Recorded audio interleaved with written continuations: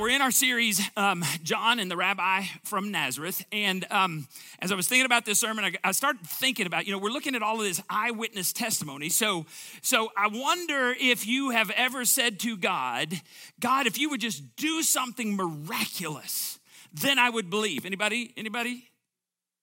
3 of you. Okay, the rest of you, just check out. I'll get you back in a minute. But I wonder, so I'm not trying to put words in God's mouth, but I wonder if God ever says, like what? You want me to do something spectacular? Like what? And I wonder if God ever says, like design a rock that's just hanging in the universe somewhere, and it's custom designed for life. And it's so special that there's not another rock anywhere in all the universes like it, but it's designed for life. How about that? And you're like, nah. God's like, I already did that. But you're like, no, that's not good enough. Do something spectacular, God. And God's, I wonder if he's like, what if I created a 576 megapixel camera? What if I gave you 2 of them and stuck them on the front of your face and attached them to a 3,000 gigahertz computer that has enough memory to learn some stuff and pass that on from generation to generation to generation? And God's like, oh, I already did that too. And you're like, no, do something really spectacular, God. Like heal someone of a disease.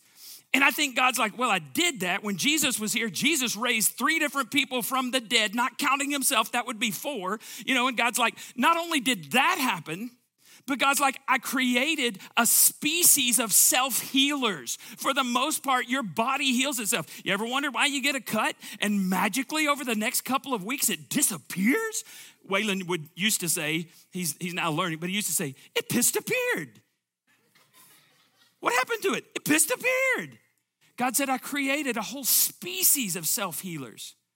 And then I sent Jesus, who healed blind people. He made dead people come back to life. He healed a lame person who was lame for 38 years. Like, that's really not good enough, God. So we're in this series, and we're in part 6 of our series.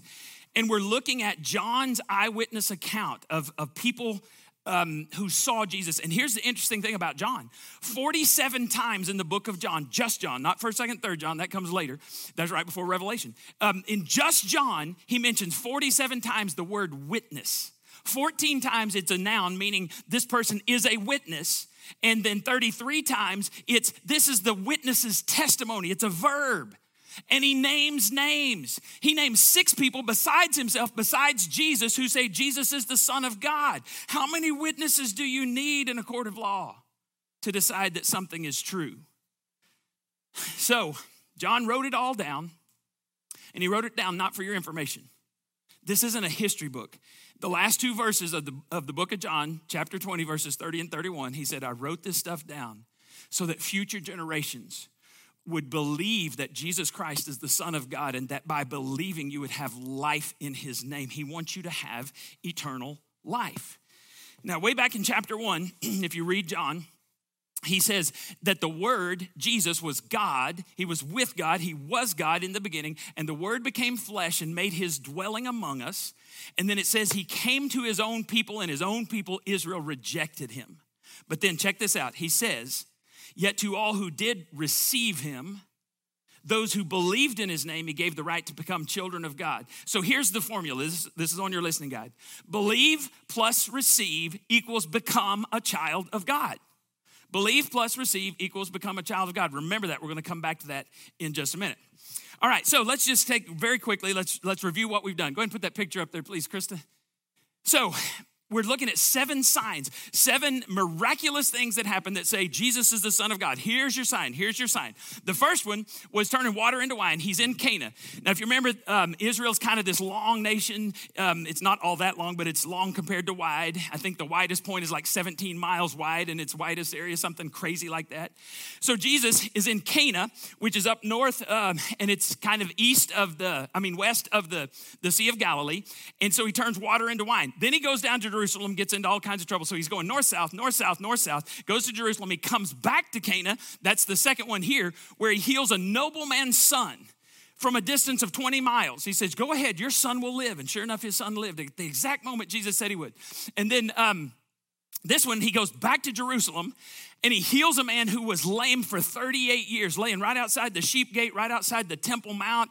And then he says, pick up your mat and walk. It's an awesome story.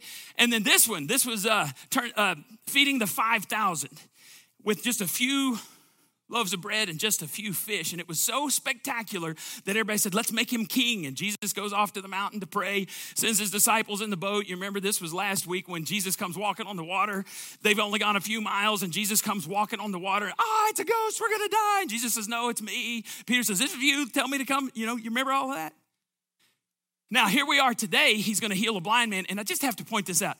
Does that not look like the bad guy on Scooby-Doo, right? It's supposed to be Lazarus, but I guess they just couldn't do it. To me, it's like, we would have gotten away with it if it hadn't been for you silly kids. Anyway, that's showing my age. So today we're back in Jerusalem, and watch what happens. This is in John chapter 9. As Jesus went along, he saw a man blind from birth. Blind from what? Remember that detail because we're going to come back to it in a second. His disciples asked him, Rabbi, who sinned, this man or his parents, that he was born blind? Now, the assumption in the first century is if something bad happens to you, if you're suffering, you did something wrong. It's because of your sin. And they thought, well, this guy's getting what he deserved, but it's easier to talk about someone's sin than it is talking about meeting his needs. So, Jesus, we're just kind of curious. There's two options. Either he sinned or his parents sinned that he's suffering. Right? They reduce his suffering to some academic discussion. My question is, how could this man, when was he blind? He was blind. He was born blind.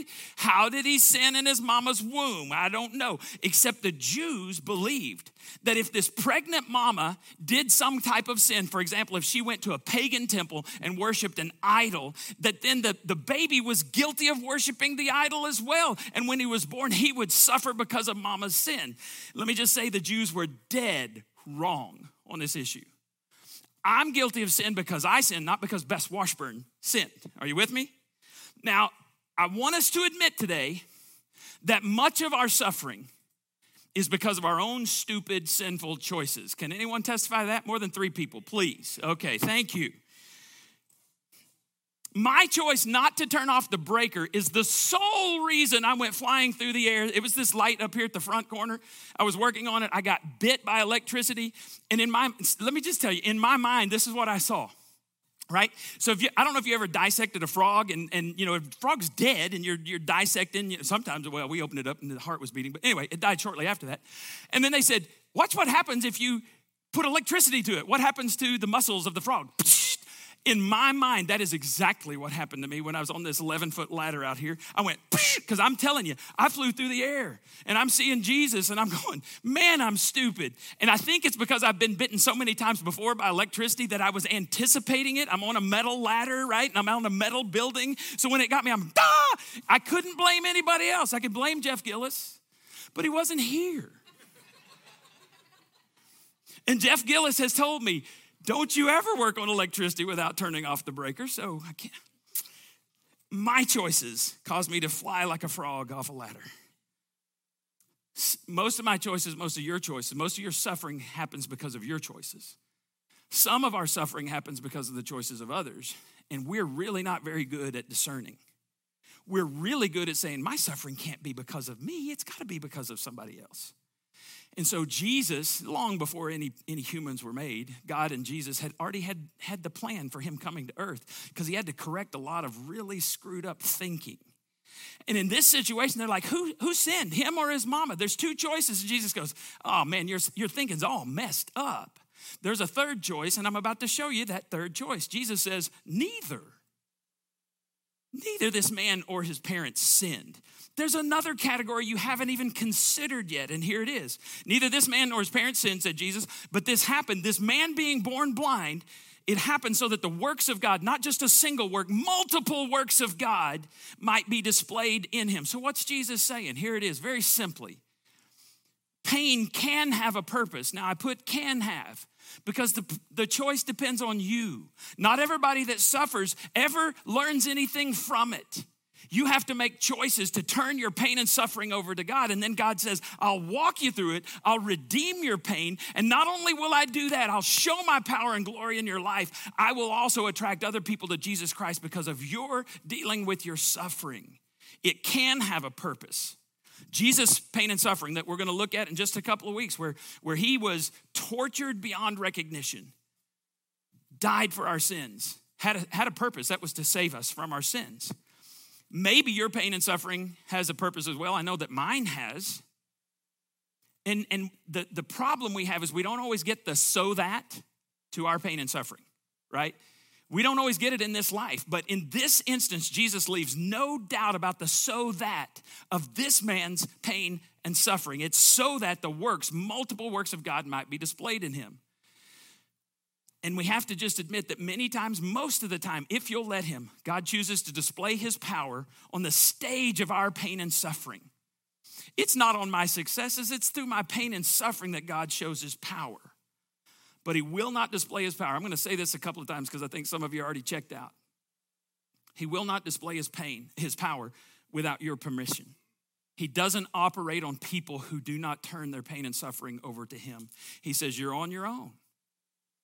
But he can help you. Remember a couple weeks ago when he healed the man who was lame for 38 years? First question he asked, do you want to get well? And I'm just telling you, the majority of people that I talk to don't want to get well. They don't want to do what's required to get well. Oh, I want to be free from drugs. Not if you're not going to Celebrate Recovery. Well, Celebrate Recovery is on Monday nights and it's just inconvenient. Then you're going to stay stuck in your sins. Oh, I can't get over the divorce. I can't get over this person dying. I can't get over.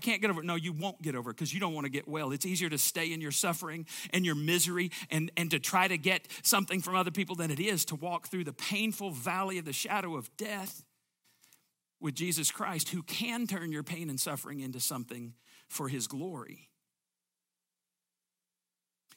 I just am curious, how many of you have ever seen someone suffer and their suffering and their pain was extraordinary, but their response to their pain and their suffering was so extraordinary that it caused your faith to grow? Anyone? Those are shake my head moments. I've seen it repeatedly over 37 years I've been in ministry. I've seen it in my life. I've seen it in other people's lives. So here's how Jesus responds in verse 4. I'm sorry, this makes me laugh. As long as it is day, we must do the works of him who sent me. Night is coming when no one can work. While I'm in the world, I'm the light of the world. And I think his disciples went, wait, what? We were talking about a blind guy and your night, day. Jesus, this is what you always do. We're talking about one thing. You just go off over here on another tangent. Except he didn't. He's saying, look, guys, who I truly am will never be more evident than it is right now. While I'm walking the planet, that's when it's going to be most evident. It'll never be brighter. My light will never be brighter than right now while I'm on the planet. So pay attention and write some stuff down so that future generations can believe I'm the Son of God and that by believing they may have life in my name. And I think Jesus is teaching us this. Physical blindness is temporary. Spiritual blindness is permanent unless you meet the Savior. So Jesus says, so that you will know that I'm the Son of God, I'm about to work one of the works of God in this man's life. So here's the first work of God, physical healing. This makes me laugh too. After saying this, he spit on the ground, made some mud with the saliva, and put it on the man's eyes. Did he ask first? May I have permission to spit on some mud and apply it to your eyes? Did he look at Peter and the sons of thunder and say, hold him down, we're going to apply this mud whether he wants it or not? I don't know. I just know this is weird. Spit. Ooh. After he applies the spit mud pies to the man's eyes, he says, go, he told him, wash in the pool of Siloam. Now, the pool of Siloam, so the Temple Mount is up here, and the city of David is actually down here. So you go downhill to the city of David. And the pool of Siloam was one of the main water sources at the city of David. So we don't know how far it was, but Jesus said, you got mud on your eyes, go wash in the pool of Siloam. And my question is, why did this guy do what Jesus said? You just spit and made mud pies. You stuck it on my eyes. Now you're telling me to walk downhill and jump in a pool. See, I can just imagine if y'all come to me and say, hey, I need some healing. I make some mud pies. I stick it on your eyes. Go wash in the pool at New Life Community Church, the pond of NLCC. You're going to say, wash yourself in that pond, sucker. Why did he obey?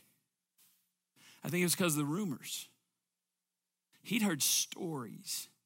Everybody in Israel, all the surrounding nations had heard about this Jesus. If Jesus tells you to do something, you do it. It doesn't matter how outrageous, you do it because something miraculous will happen if you obey Jesus. He'd heard testimony. He'd never seen Jesus, but he heard his voices and he heard the stories and he obeyed. Was the power in the mud? Was the power in the spit? Well, maybe because it's Jesus' spit, but I don't think that's the point. Was the power in the pool of Siloam? No. The power is in the one who spoke the words. Now, why did he spit? I don't know, but I have a theory. Because there were rules against spitting, not God's rules, but the religious rules. And he loved making fun of the religious rules. So Jesus spits on, well, I was about to give it away. He spits, and then the guy has to Either someone's got to lead him to the pool. He doesn't know where the pool is. He's blind. Or he just stumbles down there. Can you imagine people say, do you know there's mud on your eyes? I'm quite aware. Where are you going? The pool of Siloam. Why? Never mind. And then can you imagine the scene when the blind man with mud on his eyes walks into the pool of Siloam, which may have been a ritual bath. I mean, this is going to cause a commotion. Not only does he not deserve to be, he's a blind guy. There's mud. He's getting mud in the pool. He washes it out. And for the first time in his life, he sees. Nobody cared about the mud anymore. They start asking, how can you see? So look, here's the commotion. His neighbors and those who had formerly seen him begging, because that's all you could do as a blind man, ask, isn't this the same man who used to sit and beg? Now check this out. Some said, yep, that's him. Others go, no, he's a lookalike. We just brought somebody in and he's going, yo, I'm right here. I'm the guy. Well, then how can you see? He told them. And you know they're going, he's spit in the mud. I mean, that's what you got out of the story. I can see. He's spit. Ew. You let him do what? They didn't believe him. In fact, they said, okay, then where is this spit in the mud pie making healer? And he's going, I don't know. And they're like, why don't you know? And he's because he's like, because I didn't see where he went, Sherlock.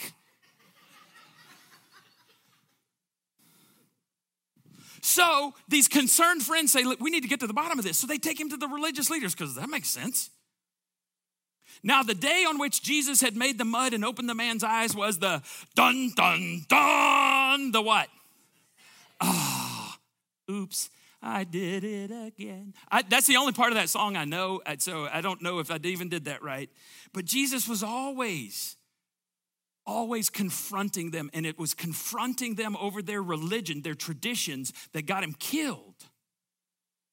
Because the disciples, every time he'd say, let's go to Jerusalem, somebody's going, should we not go there? Let's hang out in Galilee because they like us in Galilee. And Jerusalem, they're trying to kill us.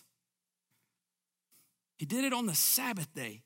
So, therefore, the Pharisees also asked him how he had received his sight. He put mud on my eyes, the man replied, and I washed, and now I see. Some of the Pharisees said, this man is not from God, for he does not keep the dun, dun, dun, the Sabbath. Did Jesus ever violate one of the laws of the Old Testament? Did he ever disobey his Father in heaven? So what he violated was the traditions. These were called the oral traditions of men. He violated those regularly because tradition is the dead faith of the living, right? Traditionalism is dead faith of the living. And you need to understand that nobody'd ever seen this before. Nobody's seen anybody walk on water, in a storm for 3 miles. That was last week's miracle. This miracle, nobody had ever seen a man who was born blind be healed from his blindness. Now, here's one of the things. So you couldn't spit. He's probably too close to the temple, so don't you spit out here. And then the tradition said you couldn't mix anything. So he spit and he mixed mud, and then he took the mud and he put it on the guy. And so that was practicing medicine. That was working healing. And there was a tradition that said you could not work healing on the Sabbath day unless to save a life. And so they're looking at the blind guy. You've been blind a long time. You weren't dying. If he was from God, he would have come on another day, not the Sabbath day. And here's the real problem. Jesus didn't fit in their God box. And I don't know if you've noticed this, but everyone has a God box. Go ahead and put that up there, Krista. Fully devoted believers in Christ have a God box. Atheists also have a God box. Now, it may be smaller, but what they say is, God could not be like that. God would never heal a blind man on the Sabbath.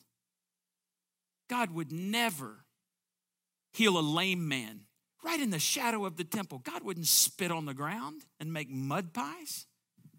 Everybody has a God box. And here's what I want to challenge you to do. I want to challenge you to get your ideas of God from the Bible and not from anybody else.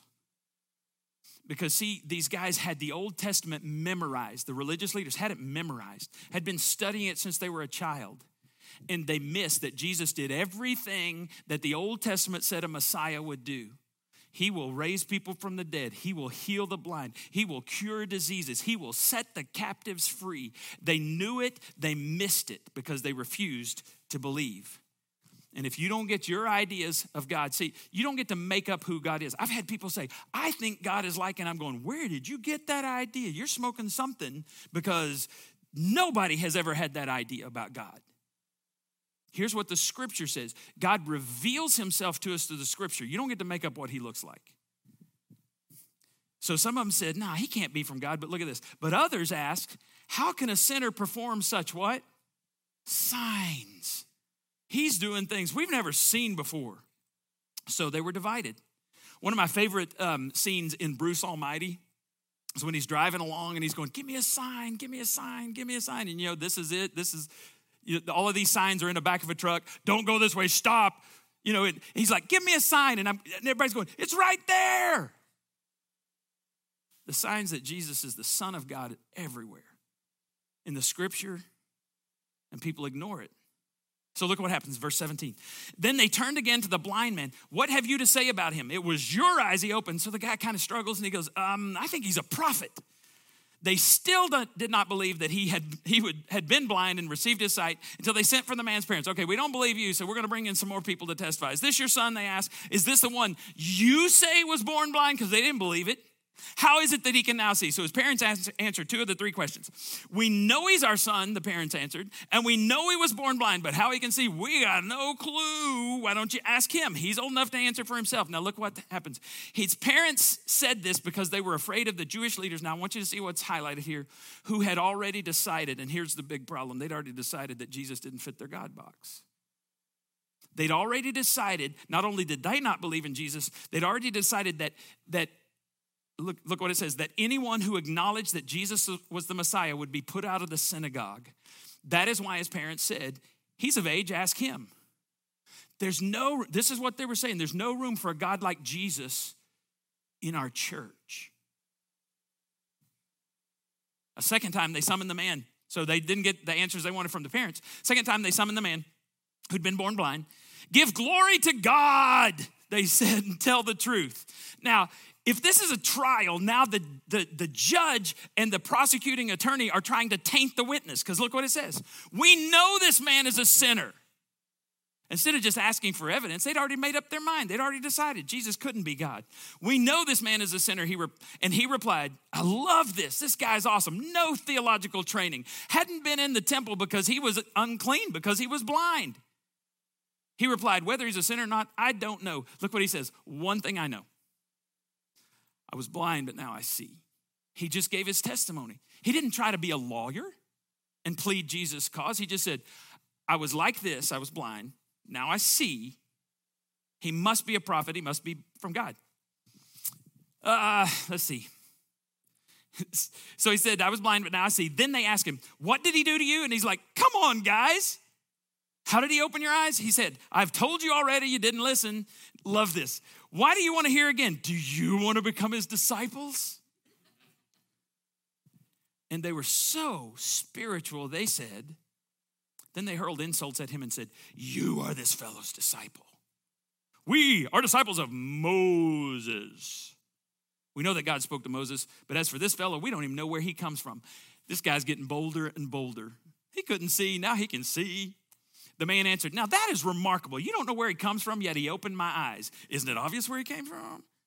We know that God does not listen to sinners. He listens to the godly person who does his will. Nobody has ever heard of opening the eyes of a man born what? Born blind. It's never happened in the history of the world. If this man were not from God, he could do nothing.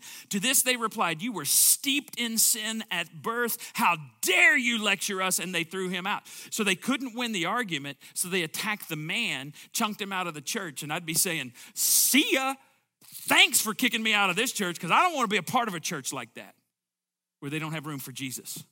There was no room in their theology for what was happening right before their eyes. So really, in this story, who were the blind people in the long run? The religious leaders. The blind people were the ones who'd already decided, they'd already made up their minds without even considering the evidence.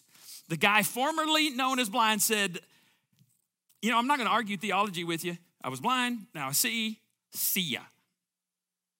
I think we could sum up his statement like this. I don't have to understand everything to believe something. Because you don't operate with having to understand everything in any other area of your life. How many of you understand love? But you believe in it? Against all odds, right? How many of you believe in electricity? How many of you can explain it? I can explain what it does to you if you don't turn off the breaker. How many of you believe in energy? How many of you believe in consciousness? Explain that one to me. You believe in it, but you can't explain it. My life before Jesus was destined for hell. My life after Jesus means even my pain and suffering has purpose.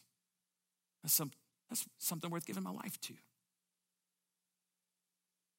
Second work of God, spiritual healing. So there's physical healing, but there's spiritual healing. I love Jesus because he always seeks people out. Look what this says. Jesus heard that they had thrown him out, and when he found him, he said, do you believe in the Son of Man? Who is he, sir? The man asked. Tell me so I may believe in him. Jesus said, you have now seen him. In fact, he is the one who is speaking to you. And the man says, Lord, I believe. And he worshiped him.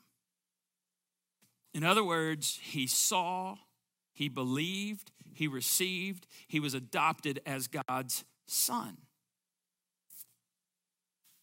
And I want you to think about this. Jesus healed this guy before the guy even knew who Jesus was. Because remember, they asked him, and he said, well, the man named Jesus, where'd he go? I don't know where he went. He didn't believe in Jesus. He'd heard about Jesus. Jesus healed him first so that he could have this encounter with him. And I want to ask you a question. Which was the greater miracle? Healing his physical eyes or healing his soul? Because here we are 2,000 years later. Do his eyes still work? His eyes are dirt. The physical healing was a temporary miracle. The spiritual healing was forever. So I'm asking you again, which was the greater miracle? Healing his eyes or healing his soul? The greater miracle is he believed in Jesus, received the free gift of eternal life, and became a child of God. That was an eternal miracle. So there's physical, one of the works of God, physical healing. One of the works of God is spiritual healing. Here's the third work of God. Jesus said, for judgment I have come into this world. I want you to say judgment. I want everybody to say judgment. For judgment I've come into this world so that the blind will see and those who see will become blind. So the contrast is between this guy who knew he was blind. He wouldn't have argued the point. And the religious leaders who didn't know they were blind. And they would argue the point. And see, here's what Jesus is trying to teach us. Admitting spiritual blindness is required. It's required if you're ever going to see. If you ever want Jesus to heal you. See, the Pharisees, if you'd ask them, they said, oh, we're fine. Yeah, we make some mistakes. We're not perfect. We make a few mistakes, but can I tell you that hell is full of mistakers? Jesus didn't come for mistakers. Jesus came to save sinners who repent. We're not perfect, but who is? So Jesus says, I'm the light of the world, and you need to understand the self-righteous hate the light. So there's going to be people in your life. I'm in the book of John in my Bible study, and I've just been reading through a whole lot of stuff, and when I see something, I go and read it. And Jesus said, there's going to be division. They're going to be divided. Some people are going to believe Jesus is the Son of God. Some people are not going to believe. And Jesus said, father will be against son, mother against daughter. If there's a family of 5, he says, 2 of them are going to be against 3, and 3 are going to be against 2, because when he comes, you got to make a choice. Self-righteous hate the light because it exposes their deeds. What we learn in reading the Bible is that not everybody who encountered Jesus walked away better. Many people walked away worse off, because now not only were they blind, Jesus had declared them blind, they had rejected the Son of God, and they were destined for hell. Because remember, our formula is believe in Jesus as the Son of God, receive Jesus as the Son of God, and become a child of God. Because if you refuse to believe, if you refuse to receive, then you will continue to be a son of Satan or a daughter of Satan. Oh, that's harsh. Jesus said you got 2 options. You're either following God or you're following the leader of this world. If that makes you feel better about yourself, oh, I'm a leader. I'm following the leader of this world. No, there's 2 options. God the Father, the enemy is Satan. You're either God's child, or he said you're a child of your father, the devil. 2 options, that's it. And the way to get into God's family is to believe Jesus is the Son of God. Believe the evidence. Many of you have never even considered the evidence. To me, that's incredibly foolish. And please, please, please, if I'm ever on trial, don't get on the jury, because if you're not going to look at evidence, I don't want you on my jury trial. There's so much evidence. At least look at it. Refuse, stay lost, stay a child of Satan. So when you think about your God box, because everybody has one, I got 2 questions to ask you. Number 1, is it possible that God is bigger than you thought he was? Is that possible? It's probable. Here's the second question. Is it possible that God is much bigger than you were taught he was?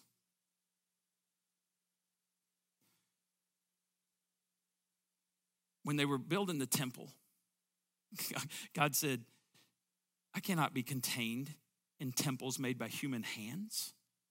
So much bigger than that. And you're so messed up that I've got to send my son to live a perfect life, to heal your soul, or none of you are ever getting into heaven. Heaven would be such a lonely place. If Jesus hadn't become God with us, like the song we sang, one of my favorite songs of all time. God with us, that's what his name means. Emmanuel means God with us. He dwelt among us. The word became flesh, made his dwelling among us. And to all who received, to those who believed in his name, he gave the right to become children of God. My ring symbolizes that on May 25th, 1991, I stood before my brother who was the pastor, before God, and looked at Janie and I said, I do. So if you were to ask me, are you married? Kinda. No. That's a yes or no question. Are you married? Now, I could wear a ring and not, so I got the marriage license, and I've got old VHS videos somewhere. There were witnesses. I'm not kind of married. I'm married. You're not kind of in the kingdom of God. You are or you're not. You're a child of God. You're a child of Satan. And maybe today is the time you move from one to the other. Let's pray together. Father, thank you for your love and your grace. Thank you that there's evidence for someone who will just open their eyes and consider it.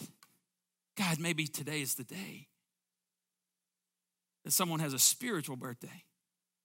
Or maybe today's the day that they'll say, I'm going to consider the evidence for the first time in my life.